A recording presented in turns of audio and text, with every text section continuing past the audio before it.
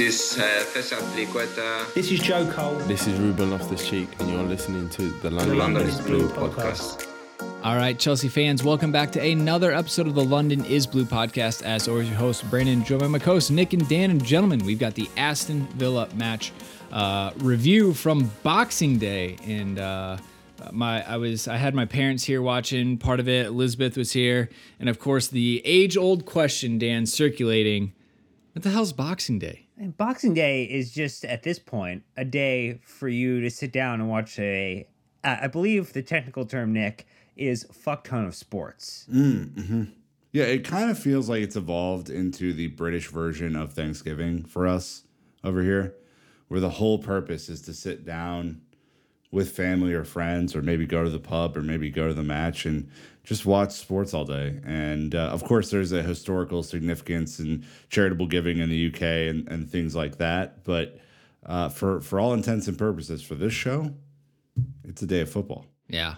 It was for all the staff that had to work on Christmas serving the families. They got their presents and their meal the next day. But to your point, it has turned very commercial. But there is a nice charitable giving aspect of it, which is nice. Speaking of ridiculous things, Nick, welcome to episode 700 tonight. 700 episodes of this podcast. I mean, here we've done so many shows this year. I had to ask Dan, like it was probably like 2 weeks ago, and then I had to ask him again today. Hey, which episode's gonna be 700? This one. We have done this for 700 episodes over 7.5 years, and our production has only increased over the last handful of years, making it far easier to get from 400 to 700. 400 was like I think the last one we like properly celebrated, and I think 500. I think we celebrated 500 pretty well, I believe. We did like a whole blowout for 400 though, is a thing. But anyway, we're at 700 now, and we're doing this on Boxing Day in the evening, and we're tired, and so we're celebrating this way, I suppose. So pop champagne or do whatever you do. Yeah, look, putting together special episodes is a lot harder than maybe some of you might think, so we just roll on, and by rolling on, we mean match review time. So we're going to be talking about Look Who's Back, switches in play, and Tuchel, man on fire, are going to be our three topics. But before we get into that, Dan, we need to do a temp check with the 3-word match review from all of our amazing, amazing listeners and social media followers. Well, their 3-word match reviews were belated Christmas gifts to me, because there were quite a lot of wonderful ones to choose from. We had Grizz with Lou Baku, bringing it back. That was wonderful. Had the spaces in there for the accentuation. We had 5 takes with Rom Villa Killa. I There's like a stat that. later we'll get to that helps underline that point. Big Nash with the Romelu Unboxing Day, because the packaging has been opened. He's back there. That's good. Dean Mears with Difference is Striking. Pun there. Mr. Thurman with Callum Mustard Odoi. I thought it was mustard initially, so I read it wrong, but it's still good. Either way, works. Ben with the Goodbye December Blues. Not so fast. There's one more match still. Nicholas with the George Inyo ho ho ho.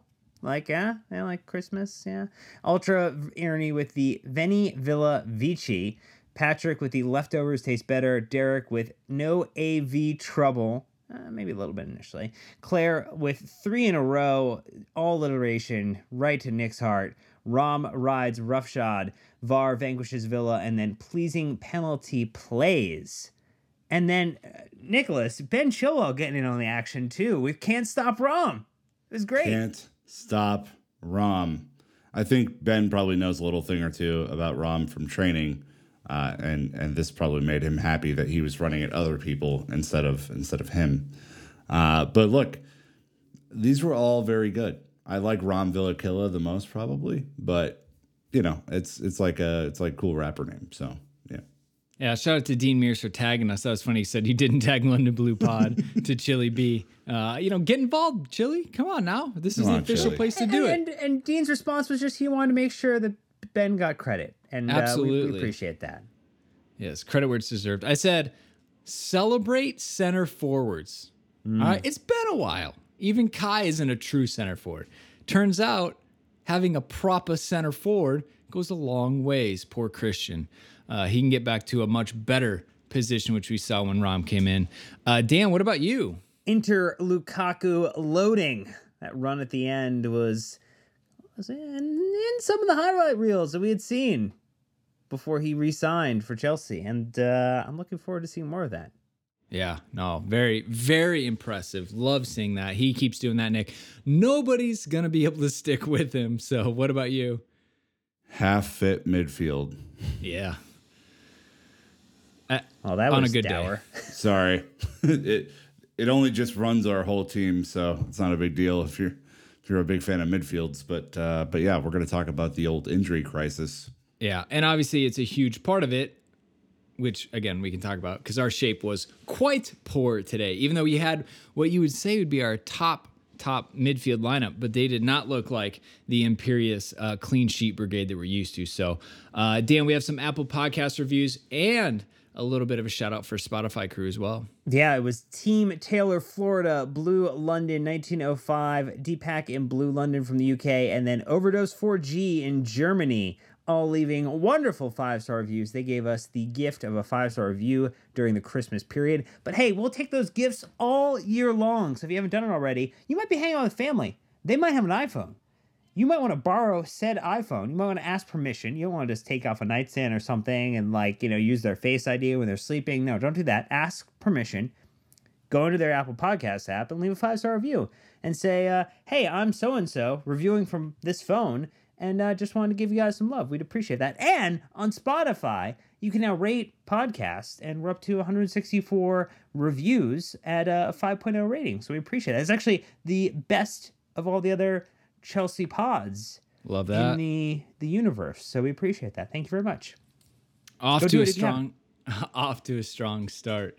But let us go ahead and jump into the match review. It was Aston Villa this past Sunday, the 26th of December, and it was a Premier League match at Villa Park. Scoreline, in case you somehow missed it: Aston Villa 1, Chelsea 3. Goals from Reece James, own goal, Jorginho with his first pen, Lukaku getting the second, and Jorginho rounding it off in stoppage time with a second penalty. So we'll go ahead and throw it over to the official fifth stand app with Chelsea FC. Shout out to them for letting us use this. Let's go back and review what happened. Here we go. Cash, and again, should have come in earlier. Yes, not a good header that from Chalobah.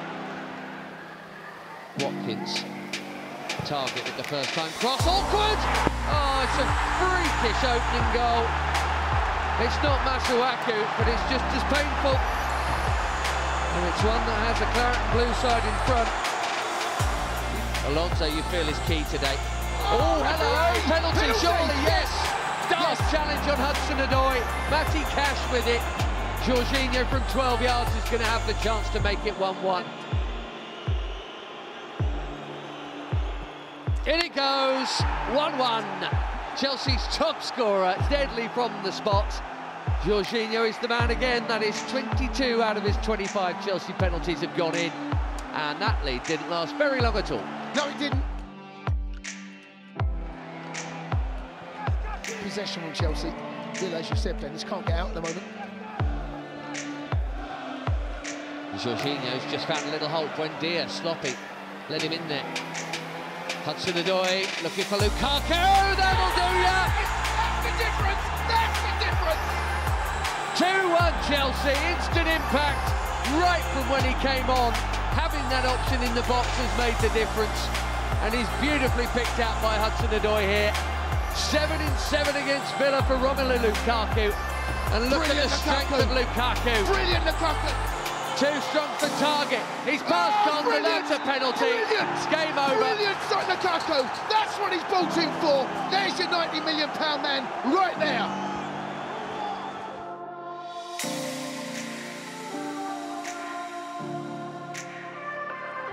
Ice cool. Can he make it 2 out of 2? Yes, he can. 3-1. Stick a fork in the turkey, folks. It's done. All right, Dan, now that we know how it went down, walk us through the lineup.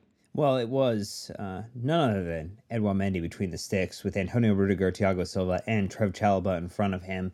Midfield plus wingbacks included Marcos Alonso, Jorginho, N'Golo Kante and Reece James. And then forwards were Christian Pulisic, Mason Mount, and Callum Hudson-Odoi. Unused subs, Kepa, Sarr, Azpilicueta, Barkley, Saul, and Ziyech. We saw off the bench Mateo Kovacic, Andreas Christensen, and Romelu Lukaku. Lukaku coming in first, 45th minute. And then you saw Christensen come in for Silva being injured, 52nd minute. And then Kovacic came in 63rd minute for N'Golo Kante. And look at that, Nick, a full bench with only one goalkeeper on it. How about that? What a sight to see. Don't have Progress. to play him as midfield. That's pretty cool.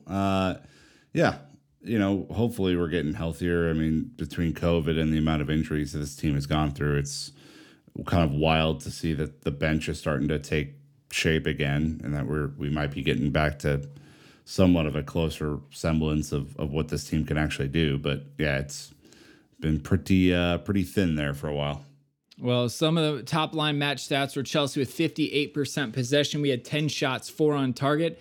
Devil's 8 shots, only 1 on target. We had 17 tackles apiece, that was pretty interesting. We had 18 clearances to their 22. We had 5 corners to their 2, a couple offsides apiece, 1 caution for Chelsea, 3 for Aston Villa, and then obviously we conceded 11 fouls to their 8. The at XG philosophy piping in said Aston Villa with a 0.4 XG to Chelsea's 2.79. So while the XG made it look like we limited them in attack, it did not feel that way. It was quite open. Trevoh Chalobah personally saving about as many shots as Mendy, I think, on the day.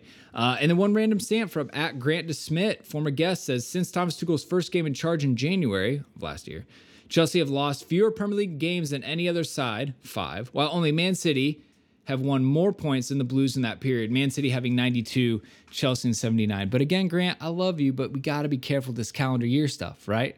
I think that just shows you a little bit of trending, but we got to go with the season line. So again, huge effort and impact from Tuchel.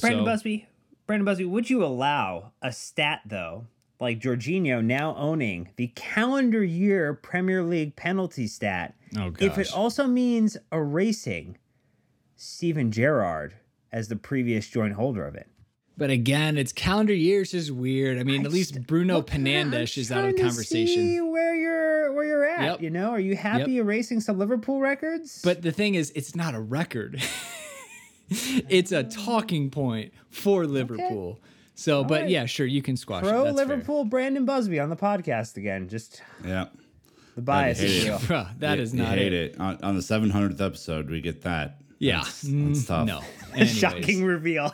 Shocking reveal. That's gonna be the YouTube card. Brandon shocking reveal. Just because I'm wearing a red hoodie, let's not get it mixed up. And Pet Shithouse moment of the match, sir. I'm giving mine because I think Big Rom owns the XP today, but I'm giving mine to Trev Chalobah in the first half. He put in a couple of crunching tackles on Ollie Watkins and Buendia, and then has begun to swag a little bit with the referees, even offering up a few cheeky smiles along the way. And like clearly when he pulls down a player he has like his hand on his own shirt going, ref, he has my shirt too. Ref, come on. It's nice. It's he's starting to develop a little bit of the dark arts, and I appreciate it. Yeah, and then obviously, Dan, Joe Tweed's coming in with the most obvious expected bodies of the day. Well, I mean, look, when Lukaku not only beats you in a foot race and then lets you slip off in glorious fashion as a way to, just cement the moment, to frame it. I think actually Chelsea, FC, and USA had the... You're not the guy, pal. Yeah, you're not that guy, pal. That was quite wonderful. So chef kiss moment there. Fantastic, wonderful expected body. All right, well, let us go ahead and take our break, get it out of the way. Thank you to the sponsors for financially supporting the show. When we're back. We're going to jump right into Look Who's Back. Here we go. All right, coming out of the ad break, huge shout to Alex P, John S, Mitchell P, Jack G for joining us on Patreon. Huge thriving community on Discord. Definitely worth the $3 or $5 a month if you want. So thank you to them for jumping in. And obviously, we had a jam-packed week of pods. We even had a bonus episode with at Chelsea Youth talking about the depth and the young players who did feature in midweek. But Dan, we have more. 5 pod last week, more pods this week. Well, end of year episodes, we have to give out some awards, in only the way that we're capable of doing. I mean, it's what you've been waiting for this entire calendar year Come since the on. last one we dropped. We've got a Brighton match review. We've got some more Matt Law coming back going on. Maybe a conversation with Phil at Chelsea Youth about JT rejoining Chelsea at the academy. Ooh, Yeah, man, secrets there's out. a lot of stuff we need to cover here. So, but Brandon, we should talk about the Belgian, the big Belgian. Not the Belgian that sat on his brother's lap for a Christmas card.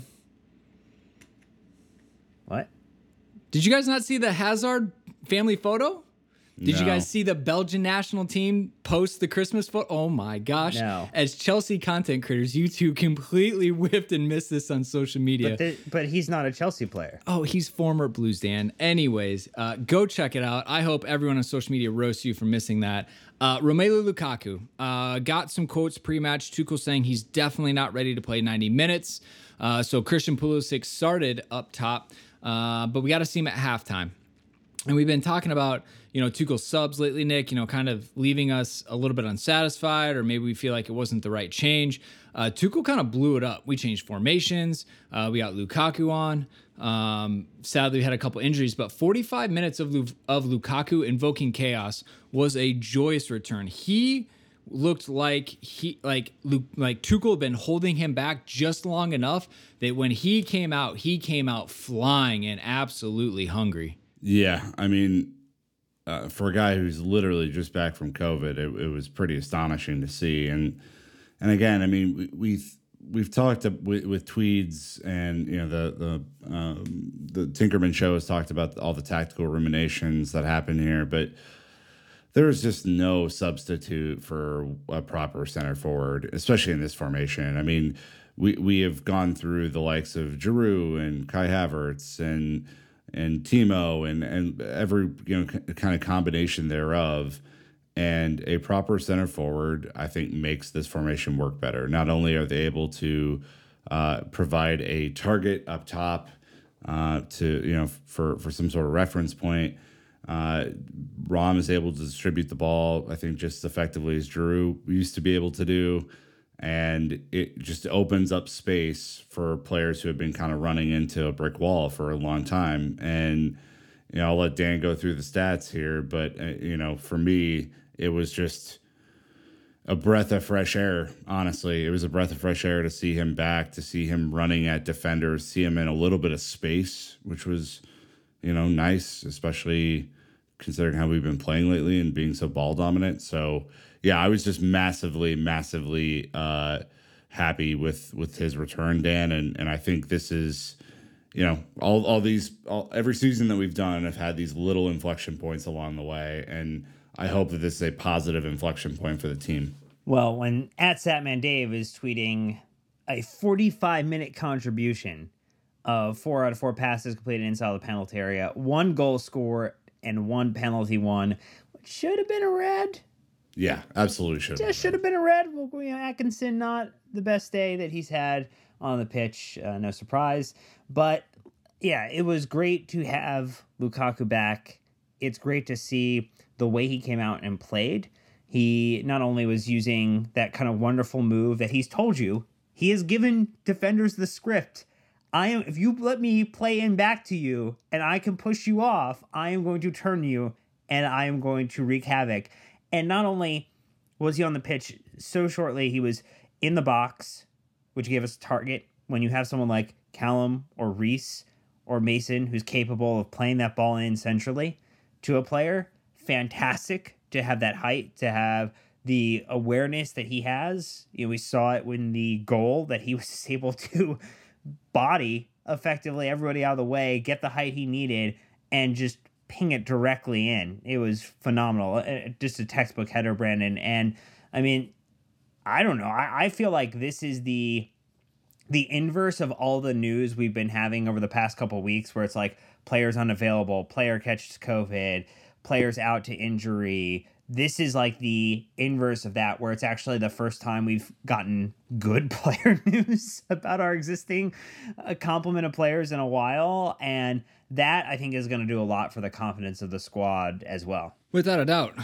Look, we've been saying we need that focal point up top. Haven't had it for a while. We tried to be creative to really not much success. So to see him looking sharp, to see him sharp-ish, I should say, but to see him kind of occupy that space tactically, I think was important. That's what Tuchel said. Quote from Naz saying, I first asked him, I think he can play 45 minutes. I wanted him to play 45 minutes as a 9 with no switch in our tactical formation. He doesn't need me or any speech from me to play a game like this. He has done it all his life, which is 100% true. You plop him in, the dude's going to occupy the middle and look to score goals at all times. And he's probably was just short of getting a second. And you love that he hates Villa. So at OptaJoe tweeting 9, Romelu Lukaku has scored 9 goals in 10 Premier League appearances against Aston Villa. He hasn't scored more against any other opponent in the big 5 European leagues in his career. Villain, which is, again, you got to have your team, right? His team happens to be Villa, which is great.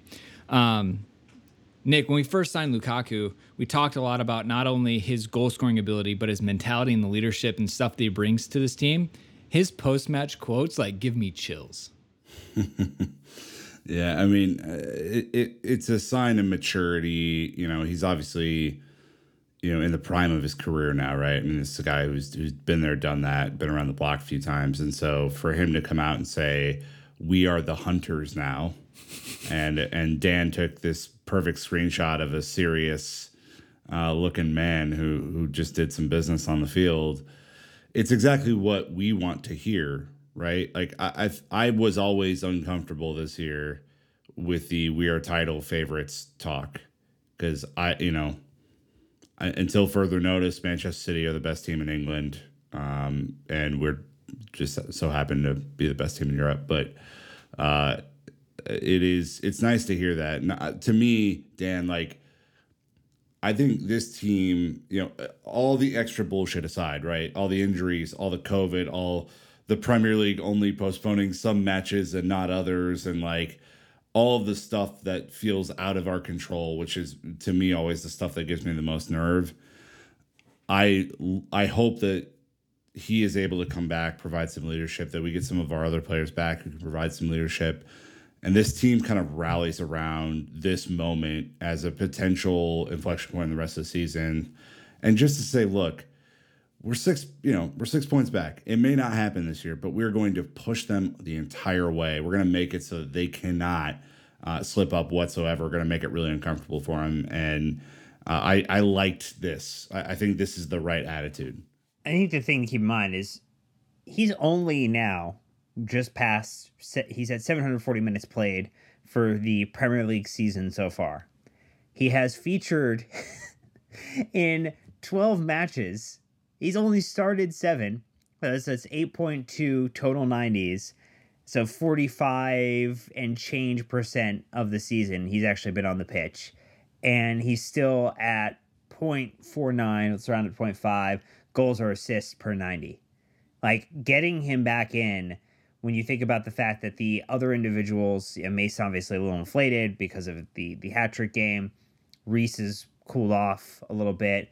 Kovacic, obviously very understandably overperformed earlier in the season and is now regressing back to a mean. And then Ben Chilwell was the 3rd highest kind of goal and assist contributor, is obviously out kind of currently. And so to get him back as a part of the attack, particularly as you look at midfield contributions regressing back to the mean, or players, defenders also kind of chilling a little bit here, this is so critical and is coming at such a clutch time, because if you look at the beyond Brighton, the matches start to get very tricky, very hard. And we know that with the African Cup of Nations, that all of these players are going to be getting an extra day to report to camp. So Salah isn't going to be gone. Many won't be gone, but Salah's not going to be gone. Mane is not going to be gone for Liverpool. And so that game is now even harder. So if we have a Lukaku, Brandon, who's ready to go, who's up for that match, who is talking about us being the hunters, and now we go into the match, even though a game extra played, level on points, psychologically, that's a really good thing to have. No, absolutely. I think another thing Lukaku said too is how important it was for him. I think he's like, I needed a game like this too. So I think him scoring and being involved so heavily in the second goal. Also, look, we talk about strikers. It's such a confidence position. So I think this will probably speed up any type of on-field transitions he needs, because he's going to walk out of there and said, hey, essentially, I bagged 2 goals today. So what a great return in 45 minutes of football. Well, and you could tell, too, like the impact that he has on Cal and Pulisic and everyone else around. Like, do you see him and Cal like walking back to the halfway line, and NBC was on them, and they were having a joke. They were definitely, they've got something they're talking about. And Lukaku even like put his arm around Cal, and they did their little hand dap up and stuff. So yeah, to your point, they clearly have a big relationship. Well, I mean, and again, this has not been the dream start to his Chelsea career that Lukaku probably wanted, right? Injuries, COVID, up and down, whatever. Let's just, on whatever, this is December 26th, if he plays 80% of our matches the rest of the season, our outlook has to be so much different than it is currently right now without him, right? Like this guy, we bought this guy for £100 million roughly, or whatever it was, for a fucking reason. Like, he's supposed to do this. It shouldn't shock you that he does this. Like, I know he's been out for a while, and I know people are like, wow, what a player. Yeah, this is who we bought. Like, go listen to the special that we did this summer when we signed him.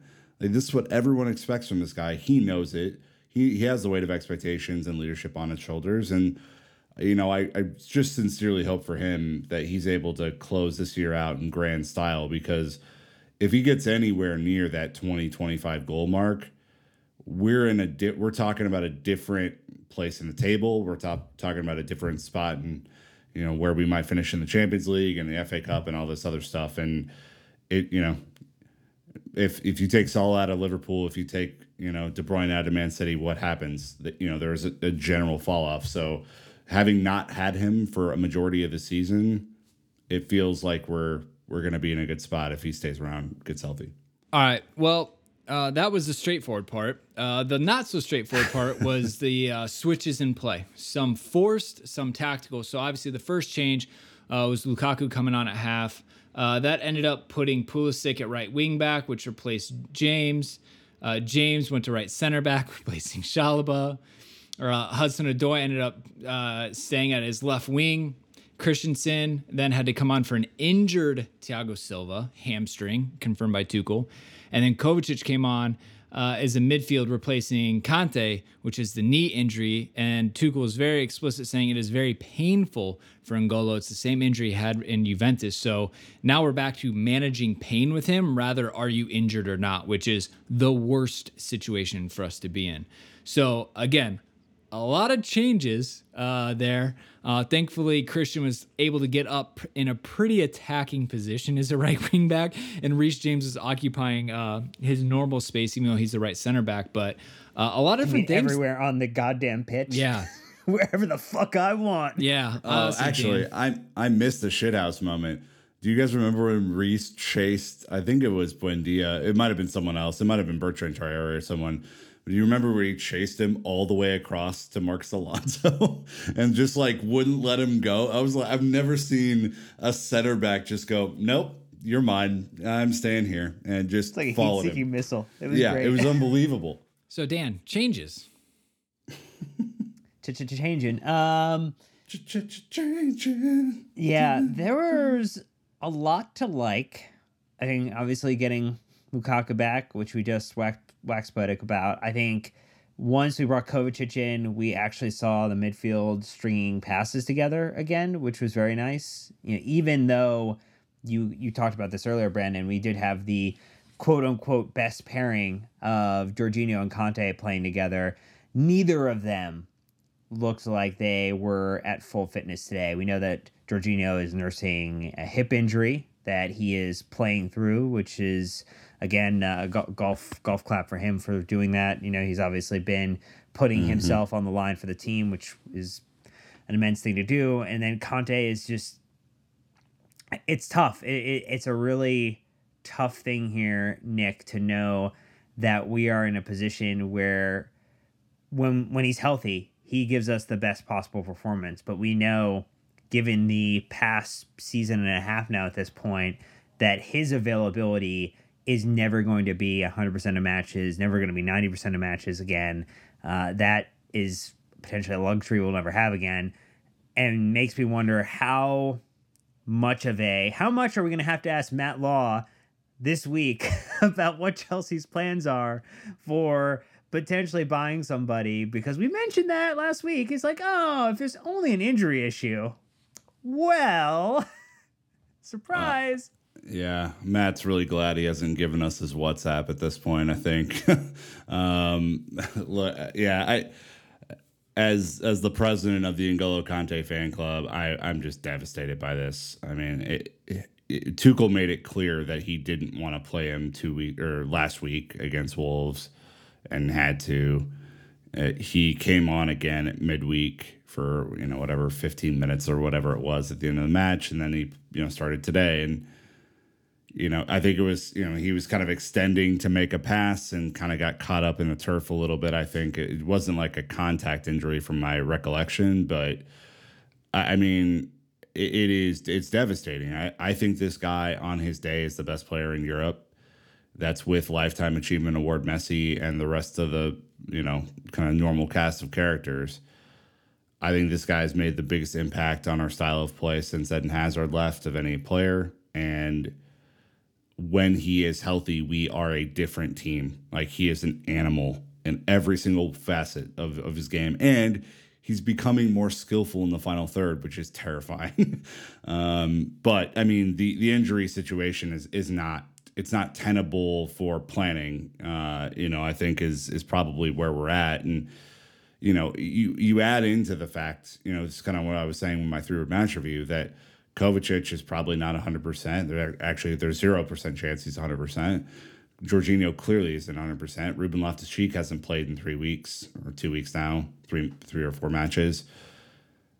And Ross Barkley's your emergency option. Saul, Saul's played better the last match and a half, which is good. He's probably going to need to play again against Brighton, so whatever. But yeah, no, it's super frustrating. And like, again, it's partly because we've seen this midfield just dominate and like absolutely own this side of the pitch and almost be autopilot, right? They were so fucking good last year. Suffocating. I mean, seriously, 2 people suffocated 3 people last year on multiple occasions. Yeah. I mean, it's frightening, but if you're planning right now, Brandon, I think you have to plan to go into the market and just plan for N'Golo to play once every 2 weeks or whatever, and then reassess where he's at the end of the year if he needs surgery or whatever. Yeah, was it you or Tweets who said the Conte succession plan needs to happen in January? Like, Chelsea are probably riding their luck as long as they could, but it's to the point where it's like, hey, you need a reprieve, and you need a box-to-box destroyer of type. Kovacic, tidy. Jorginho, good at pressing, tidy in possession.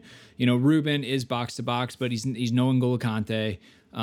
He's actually probably better in the attacking sense. Then you got Barkley, who's attacking. Saul is warming up. So you really need to go find somebody like an Ndidi who can sit and just break up play.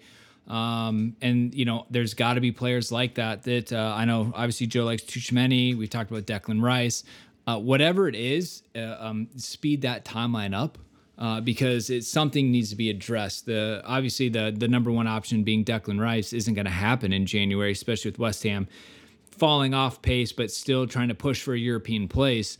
That's not going to happen anytime soon. But like, what can you do in the winter to try to provide cover? There's got to be some creative loan trade situation that Chelsea can do.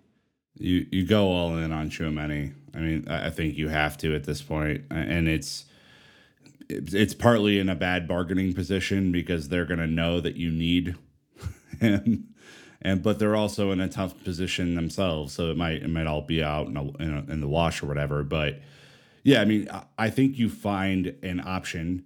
One, because N'Golo is likely not going to be healthy the rest of the year. It feels like he might, as spring progresses, he might get better or whatever, which is great. And then you just have a bounty of riches essentially.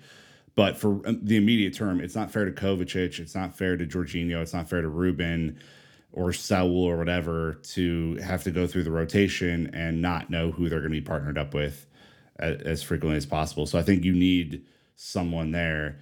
And I would just say I'm getting a lot of Pulisic talk because I brought it on myself last week, and there was a lot of fun I had talking to people about it.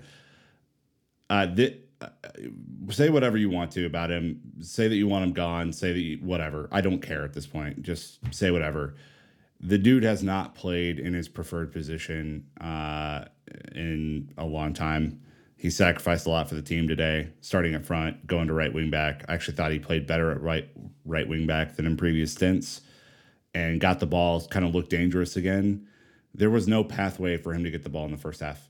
He was lost, and Tyrone Mings ate him alive from just in space. He's just not big enough. So when Big Rom came on and gave Tyrone Mings everything that he wanted and more, Pulisic had a ton of room on the wing to combine with Mason Mount and do a bunch of really good stuff. So that actually worked out, but that's not a long-term solution either. Like, he can't be the right wing back for this team to win the Champions League, and he's the number 10. I don't know. Back to your Tuchmani, it is trending in Chelsea Twitter right now. We are not the only ones discussing him, which is not a surprise. But Dan, you want to talk about Callum Hudson-Odoi a little bit? Very bright today, very positive. Really unfortunate is the nice way of putting it that he didn't score today. But you would still call it. Kovacic also is basically just allergic to taking shots sometimes. Yeah. I can't believe Callum. I know. I can't believe he didn't bury that one towards the end, too, wide open on his right foot. Just hit it into Emi Martinez. But anyways, your turn.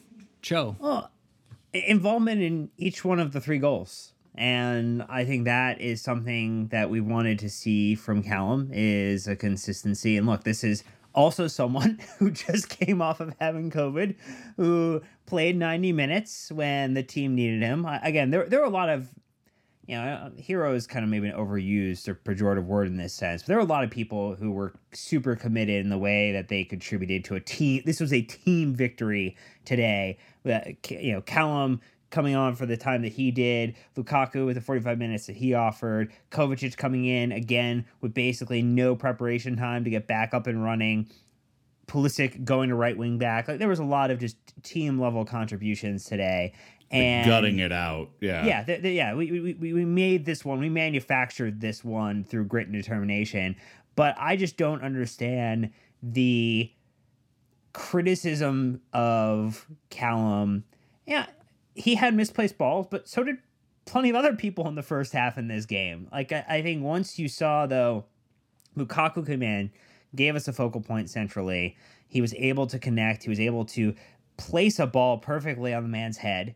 Was also able to set Lukaku up to win the penalty. One another. Like, I mean, what else do you want him to do other than score? Like, I think that is the last part of the Callum puzzle to solve, is how does he occasionally get goals and develop a nasty shot to go with everything else that he's doing as well. But I just think he looks good in our attack, and I don't feel bad about saying that. That's all I want to say. Look, a lot of changes affect these players. I don't think we probably give that enough credit. The chopping and changing, the playing one position, switching to another position. Callum hasn't been in for a while. It was going to take him a little bit to get that kind of sharpness back. So the fact that he ended much better than he started, to me, Nick, I think is a very positive sign for Callum, and which is why I'd say people should look at this as much a very obvious net positive for him. Yeah, I mean, I thought that he had a good game on the whole. I mean, I was taken aback, and I actually tweeted about this in the first half, that our passing was horrific all over the field in the first half. We were giving up possession in really dangerous areas that you typically don't see us give up possession in, and it was just kind of all over the place and not good enough. And Cal contributed to some of that for sure. But he did have a pretty positive game today, and again, he is getting this chance, right, that everyone wanted him to have, to play in this preferred position that 3 other players in our team want to play in, and he's getting a chance to play in it when he's healthy, and he's doing a good enough job to stay in the role. So until he's not doing a good enough job and someone else takes over, then that's what it is. But until that moment, he has performed really well this year. The stats don't really back up the entirety of his contribution, I don't think. If I tweeted out kind of comparisons the other day, and Pulisic has 2 goals to 1 in the Premier League this season, has barely played. So you want to see that go up for sure, like Dan was saying. But and he had 2 golden opportunities today. The worst one was not the right foot; it was the one where Alonso set him up and he just completely missed the ball. That's tough. But overall, he had a great cross into the box. He should be really proud of that, and he should be good. He should be really proud of the good pass to set up Lukaku, because this kind of brings up a broader point for me. The change in the formation and Villa pressing forward meant that we played on the break a little bit more in the second half, and how fucking refreshing was that? Mm-hmm. I mean, it just opened up a world of possibilities for our attackers, including Callum, including Mason Mount, including Pulisic from the right wing, and Alonso, and obviously Big Rom doing the absolute sauce at the end there. But God, I just want us to sit back and let pressure come onto us at times, because just banging our heads against the wall and just doing that over and over and over again, having 80% possession in a game, we're just not finding the space. When we have the space, we have the athletes to get in behind and make easy goals. And that's what I want moving forward. So I think that midfield really contributed, and obviously Cal pulling the trigger at the end really did a great job. Okay. Well, the last thing we want to talk about is Tuchel, a man on fire with his words. So it's a film he's reference. obviously Brandon happy Busby. with the 3 points, but everything else, not so much. Yeah. Great. So Denzel Washington, never heard of him? I have, actually. Pretty wild ride of a movie. Tuchel still banging the drum on player safety and Premier League hypocrisy across 2 post-match press conferences. He was calling out for 5 subs to make a return and bringing parity to European competitions. I was actually, talking a lot about this too. To me, Dan, the importance of the 5 subs is we have so many players that are fatiguing and playing at low physical fitness levels that their chance of soft tissue injuries a la Thiago Silva with a hamstring is putting them in danger. So now he's like, look, I got 6 guys I need to sub. I can only make 2 physical subs because I need 1 for tactical changes. We're putting these players at risk. They need to be rested. Then you go to the Champions League. Those players of other leagues are more fresh. And of course, the irony, England are the only fucking league playing right now. So it's like we have less subs and more games. Like, brilliant. Like, where does that leave us? So, yeah. Talk about the real double jeopardy is that. Yeah, exactly. So, anyways, Dan, Tuchel with a lot to say again. Well, if you actually haven't watched the interview, we did put it on our Twitter as well, because the man was spitting fire today. This is actually the second press conference in a row, post-match press conference, because he was also very angry. Hot. And he was hot. I don't know. I won't describe him as angry, because angry is a mood, and I won't kind of, but he had a level of bite to the way he was speaking, which would allow us to infer that he was unhappy with the situation. But some of the comments that he had in this press conference were that's the same situation for everyone else. We have concerns because we are not only football players and coaches, we are also fathers and have family members. So we're also concerned and have doubts and fears. You know very well the situation was very different when we arrived in Wolverhampton and had 7 positive tests in 3 days, with a feeling that we just had an outbreak. We wanted some time to deal with it mentally and settle the team down. That was not the case. We lived with it. We tried to be as supportive as possible. I can say on this occasion, I would love to push for 5 substitutes, because 5 substitutions were made to protect the players when coronavirus popped up and made life difficult. I think the situation is very serious and very challenging. So if we decide to keep on playing, we should at least have 5 changes to control the load. And I think, Nick, the way that he was phrasing it to me, he was of the acceptance of like, look, we're going to play games. We are not going to postpone. We are not going to push off. Yes, it would have been great to do it in an instance like other clubs have. like many other clubs have. I mean, when you look at the list of matches that have to be Yeah. rescheduled at the moment, it is starting to look longer than some fixture lists. Complete 19 scheduled matches. fixtures. It's 19. massive. And so he's proposing if we are going to do this, if we are going to be on this crazy bend to not postpone and to jeopardize the safety of players by putting them back out every 2 to 3 days, wouldn't a way to possibly mitigate just a little bit of these injuries be to reintroduce some additional subs? It sounds really logical to me, but again, we're just 3 guys podcasting. Yep, I'm just an idiot with an opinion. I mean, it is. There's precedent for it already, right? We've already been through this once, so there's no reason why it shouldn't happen again. 2, he's 150% right. 3, there's probably going to be challenges from the smaller teams who don't want those substitutes to come in because their squads are smaller and their competitive advantage is that we don't get to bring on our 4th or 5th sub. And the irony of that is a lot of the smaller teams are the ones with COVID right now and who haven't played in 2 or 3 games and are probably rested up or whatever. Hopefully everyone's safe and healthy, obviously, but that's kind of how it looks from the outside. And so all of this is it's just making life absolutely miserable. Not to mention that, like you said, we have a really important player leaving for AFCON in a week and a half, and a Club World Cup to get ready for, and 2 more cup competitions domestically to get ready for, and a Champions League title to defend at some point. So, it's just insane. The Premier League is archaic. They are dinosaurs. And for as much innovation as they've brought to the game, this is just stupid. Like, do it. Pull the fucking trigger right now. Like, what? Like, what are you doing? You should have done this in December when Omicron popped up, and you're just behind. It's really disgraceful to me. So if you're not gonna like at least balance out the match load, there have been 19 matches canceled because of COVID. Do the smart thing. I don't know. I think it's a question of the integrity of the competition, right? Like that's what they like to lean. Yeah. The back Premier on. League And screwed Crystal Palace today. They just gave Tottenham 3 points. Unbelievable. 100%. And so the question, the integrity is, well, if you can't postpone the match, you have to give them more flexibility to try to manage it in the game.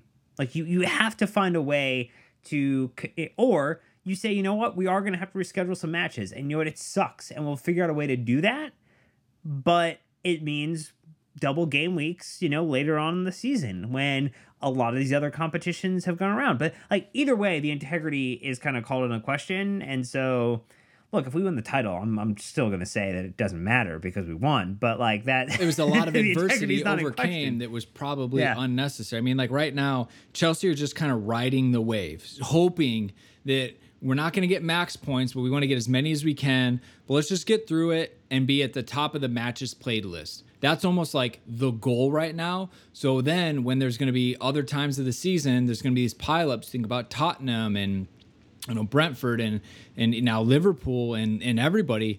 They're going to have to fit them in, and it's going to be an uncomfortable time. So it's almost like, let's just get through this super shitty part of the season, get to the other side, take a deep breath while everyone else is having to deal with these bullshit schedules. That's the only silver lining I can come through right now.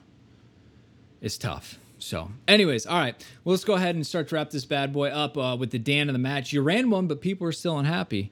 Par for the course. Well, the irony is, like, I think part of it is you're inconsistent with the other.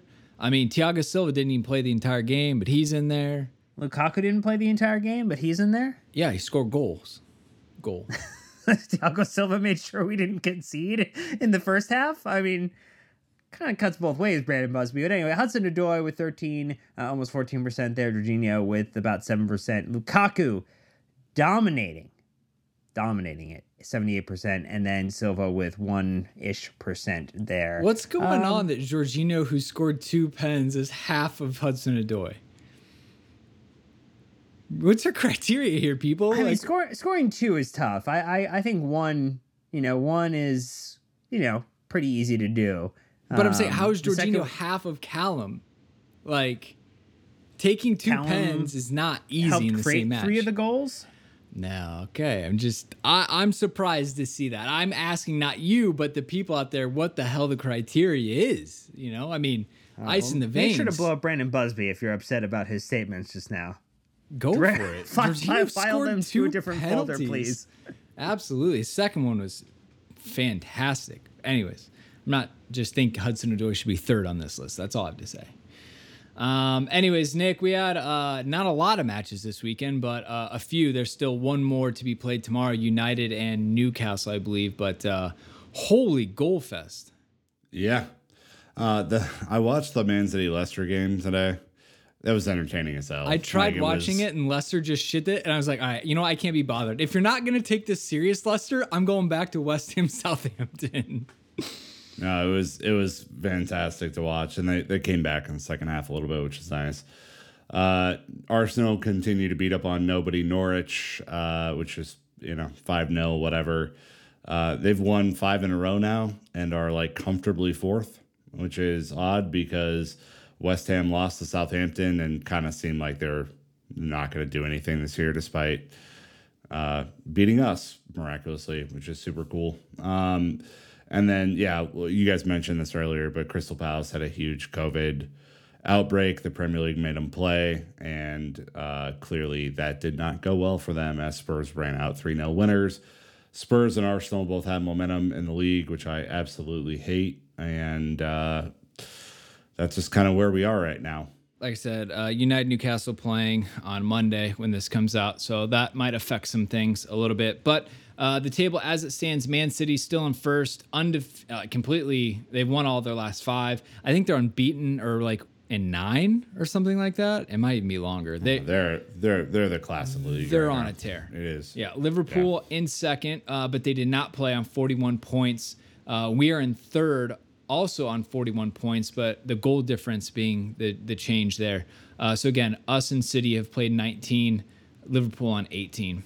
Fourth place, Arsenal on 19 matches played with 35 points. So we have a 6-point buffer there and a 20 goal difference buffer, which is nice. I hope we don't have to cash in on that. And as Nick said, Spurs only 16 played and 29 points in fifth. So they have a lot of ground to make up, but they have the matches in their pocket to do it. So that's top 5. As you scroll down, Burnley in 18th on 11 points, Newcastle 19 on 10 points, and Norwich in 20th on 10 points. But again, Burnley has only played 15 matches in the Premier League. Four behind everyone else for the most part. I mean, they have the most in hand. Yeah, I mean, and they've had, they had one canceled because of snow. Tottenham with same there, but then they've had a massive COVID outbreak too, and this is a disaster for the Premier League. I mean, it's an absolute disaster. 19 matches canceled since Omicron popped up. So I do like on the table where it shows the next team to be played that Wolves, Burnley, and Newcastle all show with Manchester United as their very next match. Yeah, good luck to figure that one out. And then like the relegation's crazy because again, Norwich have played 18, Newcastle played 18, Burnley 15, Watford in 17th on 16 matches, and Leeds in 16th on 18 matches. I mean, again, the teams in 17th and 18th have 3 and 4 games to make up respectively. So it is all wild. If you're even Everton, right, who's in 15th place on 17 games played, 19 points, everyone in that 15 on is in trouble. Like real trouble. And God, I hope this is the 3 that go down. Again, we've been saying that all year, but for the love of God, I mean, if you're Leeds, you're sweating bullets right now. I mean, you're not playing well, and if Burnley win 2 matches, you're probably pushed down in the relegation. So just wouldn't that be terrible? Yeah.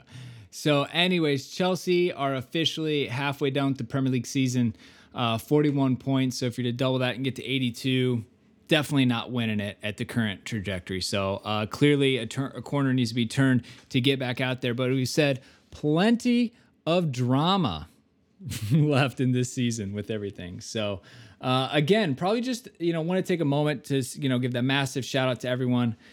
We mentioned at the beginning of it, 700 episodes of the three of us bullshitting. Obviously this season the team is expanded, so I think our numbers are going up quite a bit faster. Abdullah and Jesse on the women's pod, you got the Tinkerman with Joe and Yaz.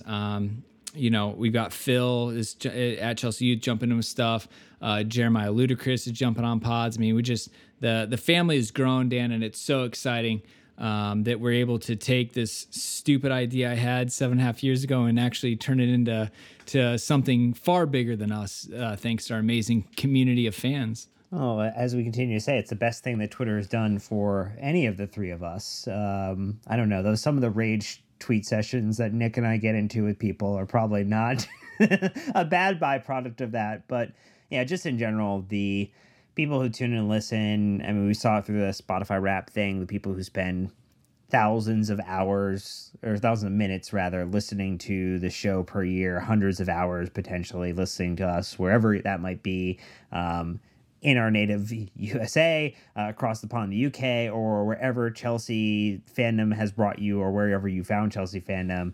It's been wonderful to see just the outpouring of support continually. The people who tell us, we posted a message on, I think, Christmas Eve just about speak up if you're not feeling well. We had a couple people jump into some DMs and just either ask to chat or to say thank you for what we were able to kind of do for them in the pandemic, to give them a little bit of a community or a group of people to talk to just about sport. And it just makes you realize how impactful you can be if you just put your mind to do something and do it for the right reasons, Nick. Yeah, for sure. I mean, it has been the honor of my life to do this. I mean, this is so much fun and so interesting, and we have been the beneficiary of so many people contributing time, energy, talent to the group, both, our own team and those who have kind of joined as contributors and our talented guests and all those folks. I mean, you guys make the community better.